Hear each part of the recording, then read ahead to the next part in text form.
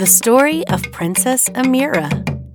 Long ago, in a great valley nestled among the tall grasses of the savannah, a beautiful young girl was busy with her chores. Her name was Amira Abeba, or Princess Flower, as her mother, the former queen, had taken one look at her rich, glowing dark skin when she was born and declared, "She is as beautiful as the blooms of the black calla lily." Amira had lost her mother not too long after, and though the king had married again, he had passed away before his time, too. Now the beautiful princess had no one in the world to look after her and care for her except for her stepmother, Queen Kafiti. The new queen was certainly pretty to look at, but the bitterness she held in her heart made her jealous and angry. She was a harsh queen who spent hours each day gazing at her face in the reflecting pools she'd built into her chambers, using her magical powers to change her features this way or that. "Water, water across the sands, who is the most beautiful in all the land?" she would ask 100 times a day. "You are my queen, with beauty so rare there is none who can compare," the pool would reply, its bubbling voice rumbling up from beneath the ground. Queen Kafiti would smile to herself and snap her fingers for more fancy food or drink before applying even more magical creams and potions to her face. Meanwhile, Amira grew older with each passing day.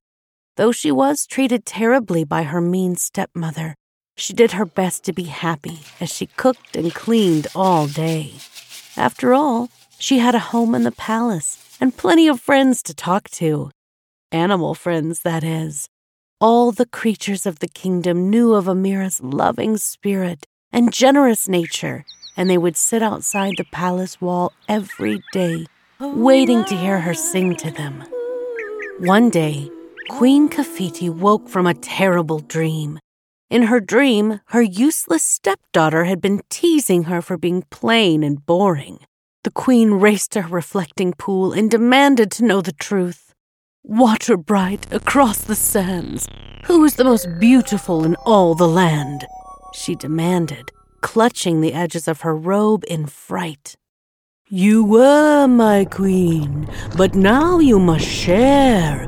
There is another who is beyond compare. Her heart is pure and her spirit is true. This, not just beauty, makes her more lovely than you." "Who is she? Tell me at once so that I might be rid of her," the queen shouted, slapping the water with her hand in anger. A great tidal wave formed in the small pool, splashing the queen and soaking her from head to toe.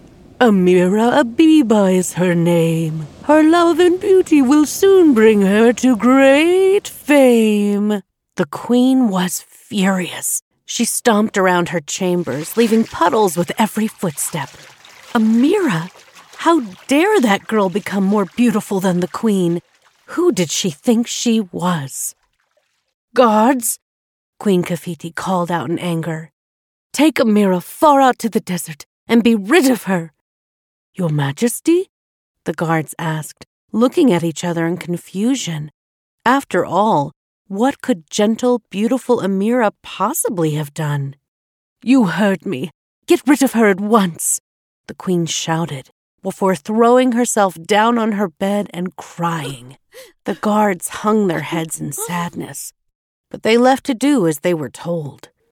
"Our true princess," one of the guards said to Amira, bowing low and kneeling before her. "You are in terrible danger. The queen has ordered us to take you far away from here, and I cannot say it, but you must leave at once and never return." "What? How can this be? I have been a good daughter for all these years, doing everything she asked of me. I have never been unkind to her. What did I do wrong to make her despise me?" Amira asked, tears filling her bright ebony eyes. "I know not, Your Highness, but you must go. We will escort you as far as the boundary of the kingdom, but we cannot keep you safe after that.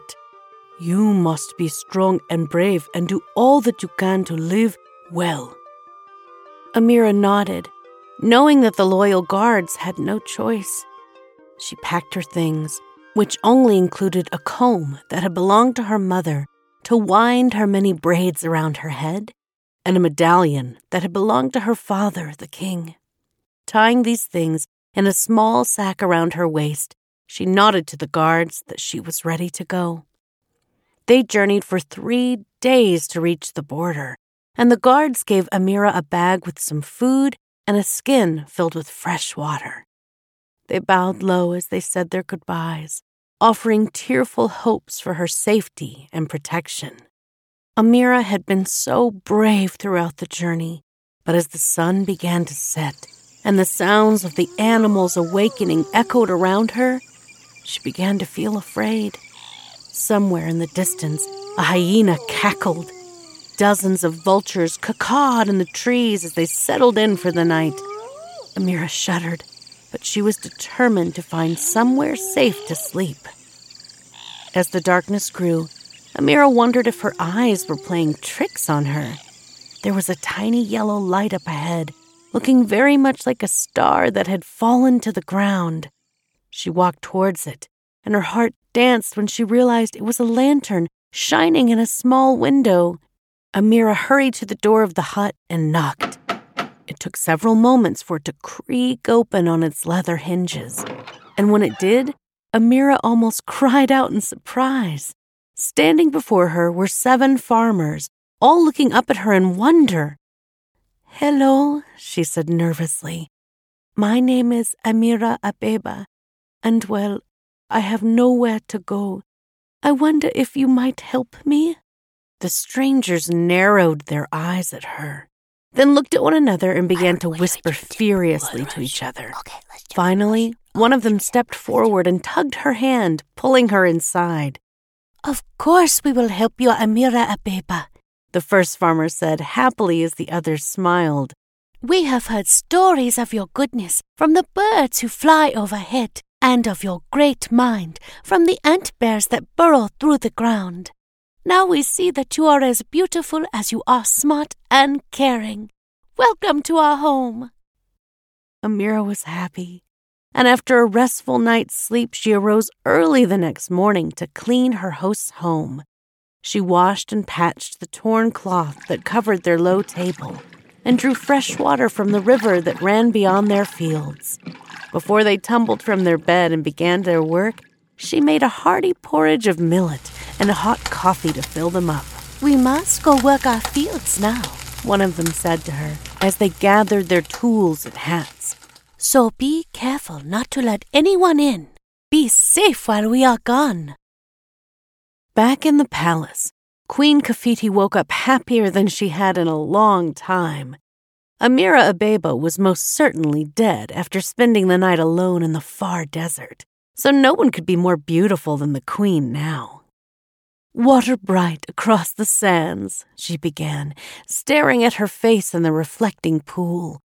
But the water churned angrily and splashed out of the stone pool. "Enough, Kafiti. We know what you have done," the bubbling voice cried out. "Your beauty is there, but love is not. Jealousy is ugly, in case you forgot. From this day forth, we are happy to shout, Amira's beauty lives on both inside and out." The queen flew into a rage. She flung all of the water from the pool until the entire chamber was soaked from corner to corner. With nowhere to see her beautiful face, she ran around the room, determined to get rid of Amira herself. The queen dressed in old rags and tied a torn, dirty scarf around her head. She rode out from the palace on her fastest horse in search of Amira. Following the guards' tracks was easy, and after riding for 3 days, she found a small mud hut standing alone in a farmer's field. Pretending to smile, Queen Kafiti tried to look tired and hungry as she hunched over, knocking on the door, waiting for an answer. The door opened, and Amira Abeba stood before her. The queen almost gasped at the sight of the girl's radiant face, her long, beautiful braids, her glistening eyes, and bright, cheerful smile. "How can I help you?" Amira asked, her voice gentle and welcoming. "My dear, I am tired from my travels and very thirsty. I wonder if you could give me some water to drink?" the queen asked, trying to sound weak from her journey. "Of course. Come in and sit right here in this chair. I would fetch it for you myself." Amira hurried out with a pail, leaving the queen to sit inside the hut. As she went to the river to get fresh water to make the travelers some tea, a burrow opened up in the ground before her. "Your Highness!"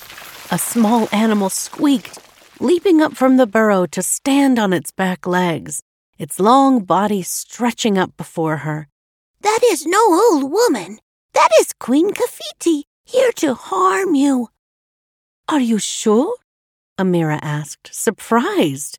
Why would she come all the way out here? Just then, the farmers returned from their fields to find Amira speaking with the animal. They stared at her curiously as she translated for the animal. "What do you think we should do, Your Highness?" they asked, offering to help. Amira thought for a moment, staring out towards the setting sun. She could never wish for any harm to come to someone, but she did not want Queen Kafiti to hurt her either. An idea suddenly came to her. "You have been so generous, and I wonder if you could do one more favor for me." "Anything for the princess," they shouted back, clapping their hands. Amira told them her plan, and the farmers and the animals all grinned. They knew what they had to do. The farmers hurried home and threw open the door to their hut, surprising the queen. Meanwhile, Amira crept around to the side of the small house and found the queen's horse. She rode back to the palace as quickly as the animal could carry her, taking her place as the rightful ruler of her kingdom. She freed her people from the old queen's harsh laws and was remembered as one of the wisest rulers in her kingdom's history. As for Queen Kafiti, well, the farmers did need someone to cook and clean for them, and that's just what she had to do. The end. Thank you for listening to a Barely Bear production.